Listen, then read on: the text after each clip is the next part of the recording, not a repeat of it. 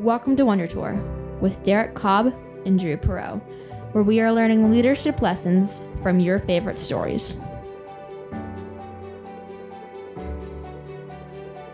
Hi, I'm Brian Nutwell. And I'm Drew Perot. And we are on a journey to become better leaders by touring fantastic worlds and inspiring lore by going on a Wonder Tour. We connect leadership concepts to story context because it sticks to our brains better. You can find out more at wondertourpodcast.com. We're back with part 2 of Rogue One. In part 1, we looked at Jyn Erso and the way that she, over the course of the movie, goes from being a dissatisfied character to a character that is full of purpose and life and joy. In part 2, we're going to focus on why sacrifice multiplies energy. Of course, this is a war movie, so there's many different sacrifices that we see, and maybe none are bigger than Galen Erso, Jyn's father. Galen is cast to us as this character who we see having warm relationship at the beginning of the movie and who Jyn thinks of fondly, and yet all of the other characters are very skeptical of him because he's been working on the Death Star as a scientist. As we follow Galen's arc, we come to understand that Galen, perhaps as much or more so than the other characters, demonstrates his character through sacrifice. Galen chooses to live his life in slavery to the Empire as a scientist, building something that he doesn't believe in, that he is vehemently opposed to, so that there's hope for the universe yet. So as we look at sacrifice, we don't want to glorify it, but we want to say that sacrifice makes sense if we want to love others and we want to see them experience joy and have the potential to develop themselves. So again, we're going to tie it back to Star Wars and hope here. Where there's an opportunity to create hope, then maybe it makes sense to make a sacrifice, because sacrifice is all about the long game. And in the end, what are we talking about here? We're talking about how sacrifice can multiply energy. Why? Because sacrifice is the upside down method. Sacrifice is not the obvious way to create more energy, to create more goodness, but sacrifice is a form of service to other people, giving ourselves up to somebody else so that we can see growth. Sacrifice leads to hope, and hope tells us that what has occurred in our lives up to this moment does not have to have any bearings on how we are living going forward. And isn't that how Jyn Erso lives in Rogue One? Welcome to Wonder Tour. All right, welcome back, Wanderers. We're here for episode 2 on Rogue One. Before we get rolling too quickly, I want to just briefly revisit the limit break formula that we talked about in our last series. And what we said was for a character to break through a limit and achieve a new level of influence in the world, that's kind of that multiplying energy that Drew was just talking about in the intro, that limit break requires several elements. The first stage is the dissatisfaction with the state of the world and alignment to some external purpose. The second stage is the realization of what steps must be taken or what the path forward might look like or where you want to go and getting aligned. And then this third step, which is what we're really talking about here, is we said doing the work or paying the cost. But maybe we want to think about sacrifice as one of the words that we describe that. The internal experience of actually breaking through a limit, I think we're going to suggest necessarily involves sacrifice, at least to the extent of you can't be great at one thing if you spend a lot of your time on all the other things. Like you're going to have to sacrifice what you choose to spend your time on to focus on the area that you really want to break through. Haven't we seen that going back to even Stranger Things episode, where we use the analogy of the gate that's created between dimensions, and how are they creating that gate? Well, you need a lot of energy to create a gate. How are we going to get that energy? Well, inherently within our universe, something has to pay for that. So the sacrifice is just a form of paying the cost. I think we use the terminology paying the cost or doing the work to be a little bit more open to the idea that this is not a complete formula and that there's other possibilities of how that would work. But that, like you said, Brian, inherently somebody has to pay a cost in order for transformation to happen within the universe. Absolutely. And I like thinking about sacrifice, not in the sense of like martyrdom of, oh, my life is so hard because I'm working on this 80 hours a week job. Like not that kind of sacrifice, but I like it in some respects better than paying the cost because the cost is not fixed and the cost is not clear and what you're getting isn't guaranteed, right? You will achieve a breakthrough, but you don't necessarily know what the flow state's going to look like. You don't necessarily know what influence your efforts are going to have on the universe. And so that's a thing that I think we can circle around a little bit, is going back to, your intro about the multiplying energy, about the multiplying joy, multiplying the opportunities for other people to have joy, right? What I'm trying to do is unlock some new state in the universe that may not be for my benefit. You said, I'm playing the long game and I'm playing the magnanimous game. And I would like to live in a universe that has all those good things in it. So I'm going to invest in it, but I'm not the only one that'll benefit. That's the magnanimous leader limit break that we're looking for. That's the joy tie-in too, is that I find joy in the present by doing things for a purpose and for other people, not by getting some sort of feedback. That's playing the long game, and serving people is not expecting anything in return. And that's the difference between joy and happiness that I see a lot. Hey, no matter what capacity you're serving people in, you run up against the challenge of, my job is to serve. Their job in that moment is to be served. If they choose to flip over the plate of food that you're offering them, whether it's your kid or somebody that you're, that a soup kitchen or whatever, right? We don't want to let that be a joy stealer to us, because our job is to serve. Our job is to love other people and show compassion on people and believe in them.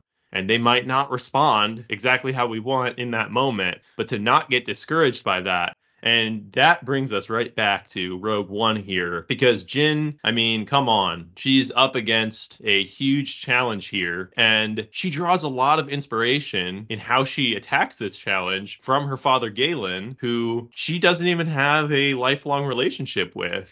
She has fond memories of. She believes in him clearly and believes that he believed in her, but talk to us a little bit about that relationship, Brian. This was a big anchor for our last episode, where we talked about how the fact that he had this credibility with her, that he had demonstrated to her his clear affection, his clear love, that even, 10 years later, he circles back with, hey, I've got this really important thing that you need to understand and help me do, had some credibility, had some resonance with her, where that same message fell differently on people that didn't have that investment with him or with her. But I think that one of the nuances is in that message is what he revealed was, I've been sacrificing for the last 10 years or whatever. Like, the realization I had, he was dissatisfied with the state of the world. The realization I had was that the only way forward for me to pursue a purpose that I believed in was to do this really horrible thing. I'm going to go help him build the Death Star and then take this really small chance, because otherwise somebody else will build the Death Star and the chance won't be there. So, that's not a framework that most of us are faced with. Build a super killing machine or you'll die. Like, most of us don't have those kind of sacrifices to face in our lives. But aligning what opportunities are there for you and how can you maximally leverage those opportunities to help the people around you or help the people that you can anticipate will be around you, to invest in making the world a more joyful place. Those are your options. We can maybe pull another character from the movie to illustrate this, right? The Chirrut Imwe, the blind Force Guardian of the Wills character. He's a great Star Wars movie character. And his mantra, he's like the only right? Jedi here, basically, and he's not really a Jedi, maybe, but maybe he is. We don't really get that whole story. He's not a traditional Jedi, but he's definitely a follower of the Force. Right, and his whole mantra is, I'm one with the Force is with me, and he just repeats this over and over again, and it's kind of cool if you think about it, right? He's like, I trust that the world will provide the opportunities to me. I have a clear sense of purpose, but I'm just letting the opportunities guide me. He's very much in the moment looking for opportunities to do the kinds of things that he would like to do. He's a fearsome warrior with a stick and all that, but he's got this warm relationship with his friend. And the two of them have been through, we hear the backstory, like they had a purpose in life. They were defending this temple and now it's destroyed. And he's looking for an opportunity to align with. So he picks up with Jyn and Rogue One in this whole mission. And so that's kind of a neat thing where he's got his basic sense of morality, of magnanimity is intact, but he's looking for an opportunity to exercise it. And he doesn't hesitate. He's like, oh, okay, this is the thing that I can do. And he just goes and does it without hesitation. And that turns into, again, a very literal war movie sacrifice at the end.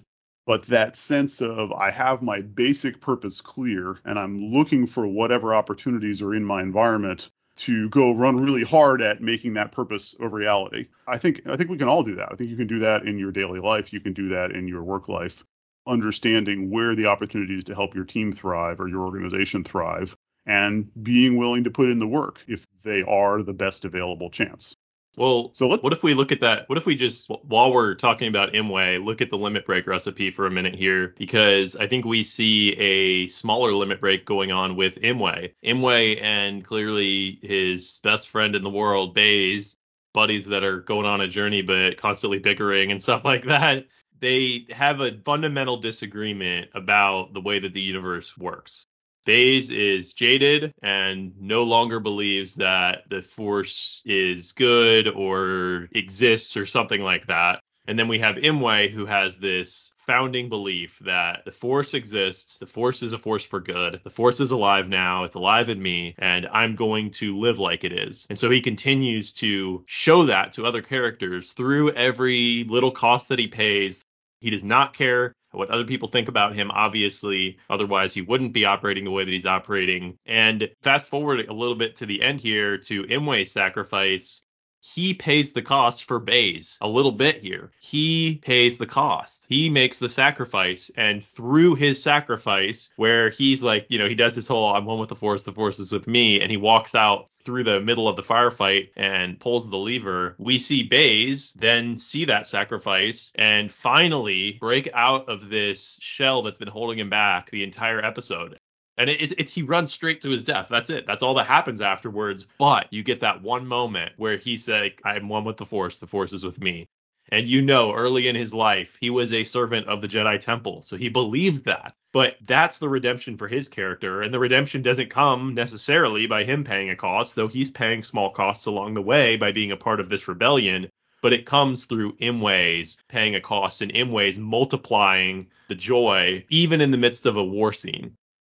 Yes, and you got back to the multiplying thing, right? That's what we're talking about here. And we kind of hinted at this in the Limit Break episodes too, right? That your personal limit break done in public, done with sacrifice, done with pure intention can unlock other people to be motivated to try their own, right? And so in classic war movie fashion, we see this kind of happening, this cascade of one character takes the plot a step forward, and then the next character's sacrifice takes it a step forward, right? It's a war movie, so it's tragic. But this is kind of the formula that we see where they inspire each other, and they're, oh, that person worked so hard for it on my behalf, I feel obligated to work that hard as well, right? And that is really powerful. So you want to take us to the mountaintop then? Because I think this is a natural expression of the way they're approaching this kind of openness to opportunity in the universe.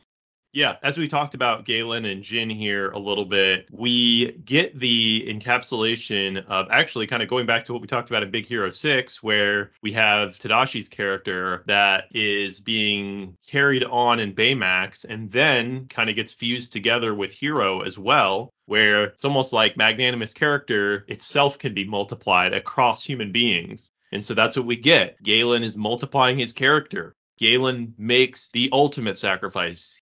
It would be easier to die than to do what he does. Instead, he goes working on a thing that he has a high probability is going to be the end of a lot of life, the opposite of what he believes in. And yet, like you said at the beginning, Brian, he does it because he sees this is the only way. And not only does he have to do a thing that the mission he is so opposed to, but he loses all of his friends and family. Not only does he lose them, but they hate him. They don't believe in him anymore. They think he's turned on them. I mean, come on. That type of a sacrifice, if it is eventually brought into the light, if it is truly magnanimous, changes somebody. It changes the team who sees it, and it leads them to have hope. That's the only reason they even go to Scarif. And you see this change in Jin is like kind of occurring because she has the seeds of good character and a good leader within her. But then once she gets that confirmation that, yes, the things that I believed about Galen were true, he was magnanimous in the end. Now she understands and she integrates all the things. And of course, in a movie way, it happens very quickly. But she integrates all the things that she knows and all the things that she's learned from him and from other people and can finally step up, hold her chin high and lead this team. So she goes against the rebellion, number one, and then she goes against Mon Mothma, who doesn't want to go into this trap on Scarif trying to steal the Death Star plans. And we're not going to talk about that, but that scene's awesome and everybody probably remembers that fondly. Rebellions are built on hope. The scene that we're going to talk about for our mountaintop, Brian, is Jin's speech to the team before they're about to land on Scarif. So, Brian, why don't you lead us into that? Right. So the setup here, of course, is, Jin has her moment where she realizes she learns about her father's sacrifice, and this crystallizes her sense of purpose, right? His limit break unlocks her. So she's had her realization, and she's now willing to pay the cost. She tries to get all the rebels on board. They can't agree in the classic way that, loosely organized bureaucracies can't. And so she's determined to just go try to do it herself. And on her way out the door, Cassian Andor intercepts her and reveals that there's a whole team of rebels who have bought into her passion and they're on board. And so they steal a freighter and nickname it Rogue One and take it away from the rebels, and they're traveling through hyperspace on the way to go this seemingly impossible task. And we get this nice little moment where they're all like, okay, we got to go do, what are we going to do exactly? Like, it's not that there's a clearly formed plan. This is definitely being done in haste at the last possible moment by people that are just desperate. I don't know if you want to give us the quote here, Drew. How does she explain how they're going to approach this challenge? Yeah, so we get this speech. It's not a long one from Jyn, but we thought this was perfect because she says, if we can make it to the ground, we'll take the next chance and the next and on until we win, or all the chances are spent. And in this world that we live in, we don't have a lot of choices about what happens in the external environment. We might not be in the midst of a battle in our current time physically, but there are other battles. There are battles that are going on in our head. There are battles that are going on in our relationships that just feel like they're weighing us down and going to take us down. There's business transformation that is going on, digital transformation. All these different business models are changing, and it can feel like the destination of being transformed requires an insurmountable amount of energy to achieve. And the amount of inertia that we have within our organization from a business perspective, or that I have in my character from a individual's perspective, will keep me from ever being the person, or, keep us from being the company that we want to be. So this is so great here. She aligns them around a purpose. She reminds them why we are here. We are here to get the plans for the Death Star, and I'm going to be the first one, boots on the ground, going after that. Just like we said in the first episode, she lives the mission. She's full of integrity. And then she tells them, look, it's not going to be easy, but we're going to iterate. So what does that iteration mean here, Brian? And how can we apply that to some practical examples and maybe via the limit break recipe? Yeah, I think this is a great lesson in aligning to a purpose, which has sort of a, like you said, we talk a lot about character, or talk about, the intention that you're trying to get to. Like, you understand the sort of effect you're trying to have in the world, but not getting too attached to the specific form of the plan or the specific form of the solution. And so, like you said, this is an inherently iterative thing. We don't know exactly what this is going to look like on the other side, but we have a couple things that we definitely want to get done, and we have an unshakable purpose behind it. And so we'll take the next chance, and then we'll look for the next chance, and on until we win. We'll keep looking for opportunities to move us closer to our goal, closer to the alignment that we're looking for, closer to the state of the world that we're trying to achieve. And that can take a lot of different forms, but you won't do it unless you are dissatisfied. You won't do it unless you are aligned to a broader purpose that is more compelling than, I would just like to go to lunch on time. If you're going to do something great in the world, you're probably going to have to work through lunch every once in a while. Hopefully you won't have to go die on an alien planet, but who knows?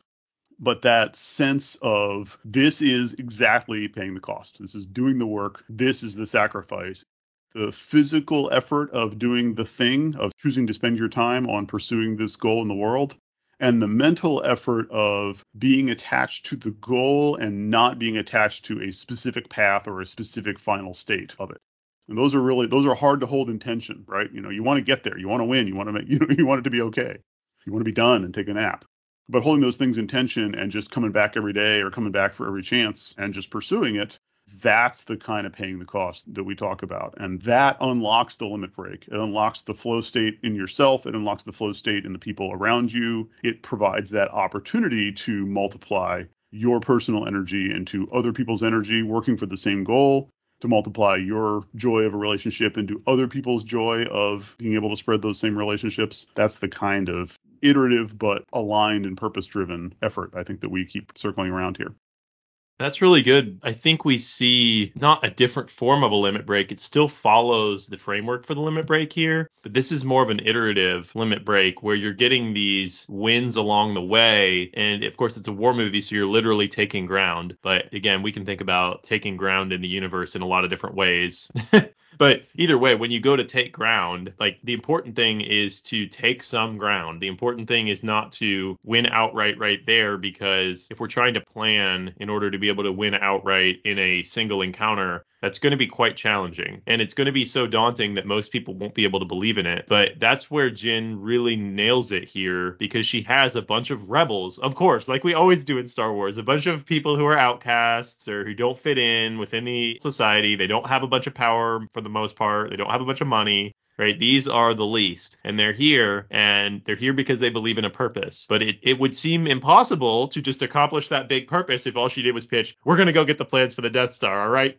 Break, right? But what she does is she's like, okay, we're going to take a little bit of ground at a time. And here's a good example of it. Bodhi, the pilot, at first he's like hiding in the cockpit, like trying to be a part of it, but he's scared. And you get him, then once they land the ship, he's like underneath of it, kind of like hiding out, trying to do his thing. But in the end, they need him. He plays an important role, but he sees the iterative wins that they're getting. Even if it's like ground that's being taken at the cost of the team is literally like having to lay themselves out to be able to take the ground here. He sees that sacrifice, and this dude, who I feel like he is the least of the least, because like we talked about in the first episode, he's got his brain sucked out. He's got he was a part of the Empire. He was a part of that operation. Like, come on, this guy, nobody should believe in this guy at this point, except that rebellions are built on hope. And this guy deserves to be a part of that. And this guy has value, Bodhi. And then he makes this awesome sacrifice himself.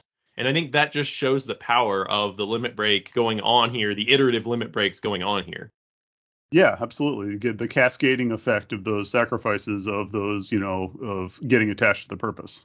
The other thing I wanted to throw in real quick, just as a callback to some of our previous episodes, is that on the Fast and Furious, the Fast 5 episode we talked about, we realized that they spent the entire first half of the movie basically gathering information, right? To conduct this big heist, they ran a bunch of experiments just to figure out what the ground was around them.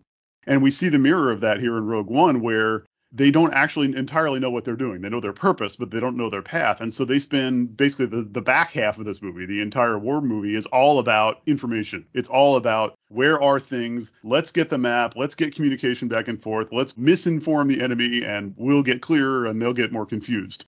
It's all about information management. It's all about knowledge is the key to unlocking the freedom, right? So, not to put too fine a point on it.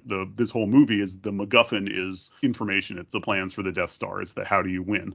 But it's neat that they express that through the mechanisms of the plot, that we see one of the ways you succeed is you run the experiments to learn the things you need to learn, right? Even if those experiments take a little bit of time and money, even if those experiments aren't on a direct line to where you want to go, you need to have more knowledge. You need to understand the landscape. You need to understand how you could succeed. And the only way you get there is this iterative approach.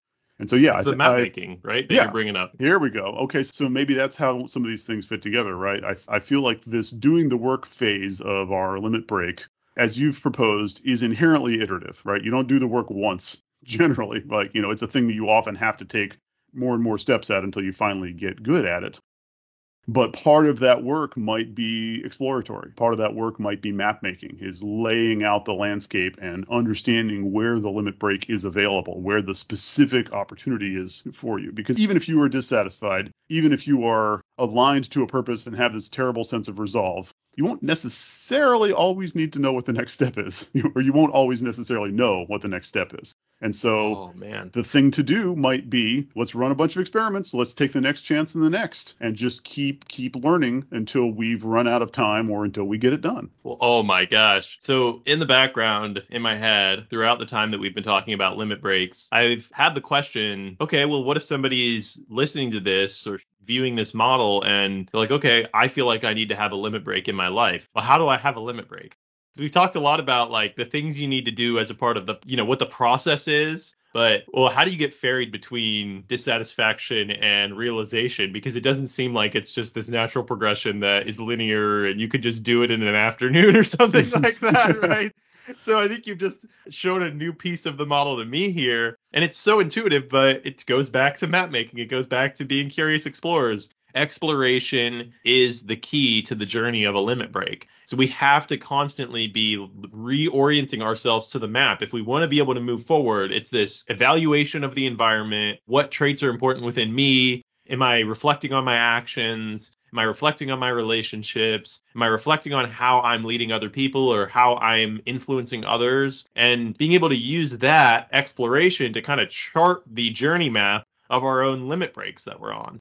Yeah, no, I love that. I think that's, again, it's all coming together, right? These are not new concepts. We're deriving them from stories that we love, and we're deriving them from lessons in the world around us, but trying to cast them in a light of, if you're in one of these situations, if you're challenged in your work life, or you're challenged in some personal relationship situation in your life, like zooming out and imagining yourself as one of these character archetypes, right? If I was Obi-Wan Kenobi, what would I do? If I was Jyn Erso, what would I do? If I was Dom Toretto, what would I do?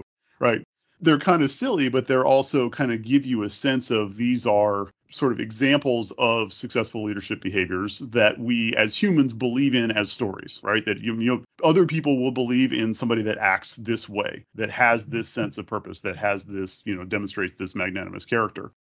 So it's ways to sort of reframe our challenges. And exactly, that reframing is kind of the map making, is that, this situation is kind of like that type of story, right? We've got this hurdle to overcome, and we don't actually know how to get over the wall. We don't actually know how to overcome this barrier. So maybe part of what we need to do is we need to run the heist formula, or the Rogue One formula of, let's run a bunch of little experiments and see where things really are and see what we're good at. Yeah, seeing where things are at in the environment that's what we talked about with map making. There was a number of different tactics that we brought up of how to understand the map. It's really hard when you're in a small world to understand what the big world is like, because your small world most often is not a microcosm of the big world. It's not, it really isn't. It kind of is internally, but definitely not externally. The small world, like the little town that Belle grows up in or whatever, is not a microcosm of the larger world with the Beast's Castle and the Enchanted Forest and all those other things. Yeah, absolutely. But when we talked about map making, like, map making isn't an end of itself, right? Map making is a tool. The map is a way to understand the world around you. It's a simplified two-dimensional version of the world around you, but it's a way to understand where the opportunities are. And what we're seeing here is then one of the things you can do is just keep running at the opportunities that are well aligned with your purpose, try to get them to stack on top of one another, and you may get there. You will find that flow state eventually if you keep trying. Wow, that's good. So let's hit some key takeaways here, Brian. So we started out by talking about sacrifice being a key to the limit break recipe. Step 3 of the limit break is paying the cost. This is what leads to the breakthrough and the flow on the other side. We talked about how limit breaks multiply good things across humans. When people experience magnanimous limit breaks, they go to initiate their own magnanimous limit breaks. They want to become a different version of themselves, right? It can spawn a realization. I think that's an easy way to think about limit breaks across, multiple layers of the same formula, is like when somebody sees or experiences a limit break, it can help move them from dissatisfaction to realization, which gives them the ability to then make their way towards their own breakthrough. Talked about how with that, when we're trying to multiply force, we don't want to overly glorify like sacrifice as in giving your life to something, but we give our life to things iteratively every single day. We are always choosing how we're going to spend our time and our energy. So we're always submitting our lives to some things. What are we going to submit it to? And what is going to be the outcome of that? And staying focused on sacrifice as the long game, sacrifice as creating joy for other people and not just creating joy for me, because that's what true lasting joy is. It, again, when we serve, when we sacrifice, we can multiply these good things like joy across individuals. And with that, we looked more at the limit break recipe and said, okay, well, what if it's more iterative, like we saw with Jyn and the team doing the ground war assault on Scarif? What if there's not one big moment where Tony Stark is going to put on the gauntlet at the end of Avengers Endgame? What if it's this iterative cost that the whole team is going to pay over the course of the battle or over the course of the journey? And how does the team even know, what that journey is going to be like? And how does the team, the team knows they need a limit break here, right? They have a palpable amount of dissatisfaction, but how are they going to achieve that limit break? Well, we saw in Rogue One that exploration is really key. Trying to figure out the lay of the land around us is critical to being able to chart the path for a limit break. Yeah, and I think that's something we all aspire to. We're all looking for, how do I get to that next level of capability? How am I more influential in the world? How am I better at serving the people around me and empowering them and getting my team to be as effective as possible? Like that's the name of the game, right? Is to keep continually push your limits, continually break through to another level of capability. And it requires that dissatisfaction with today, it requires that alignment with purpose, and it requires this iterative putting in the work, looking for opportunities to expand my knowledge of the world or to get us a little bit closer. And that's the name of the game. So I think that's it for the week. Thank you so much, everyone, for joining us. We had a great time. I think we've got it starting to crystallize even more some of these elements that we've been talking about for close to 100 episodes now. And so we've got some fun stuff planned for episode 100. But before that, episodes 98, 99 coming up, we are going to be hitting a delightful, fantastic, all singing, all dancing, all rapping, actually mostly true story of heroism and limit breaks in the world. That's right, we are going to do Hamilton. Oh, I'm excited for that, Brian. We really stacked up a couple of good ones in a row here right before episode 100. Going from Star Wars Rebels to actual Rebels. So I'm really looking forward to this one. This will be a nice take on our recipe and sort of examining some legitimate historical facts in a very entertaining fashion. So I'm really looking forward to that one. So hope everybody comes back and joins us for that. And in the meantime, have a great week. And just remember, as always, as K2SO tells us, character is destiny.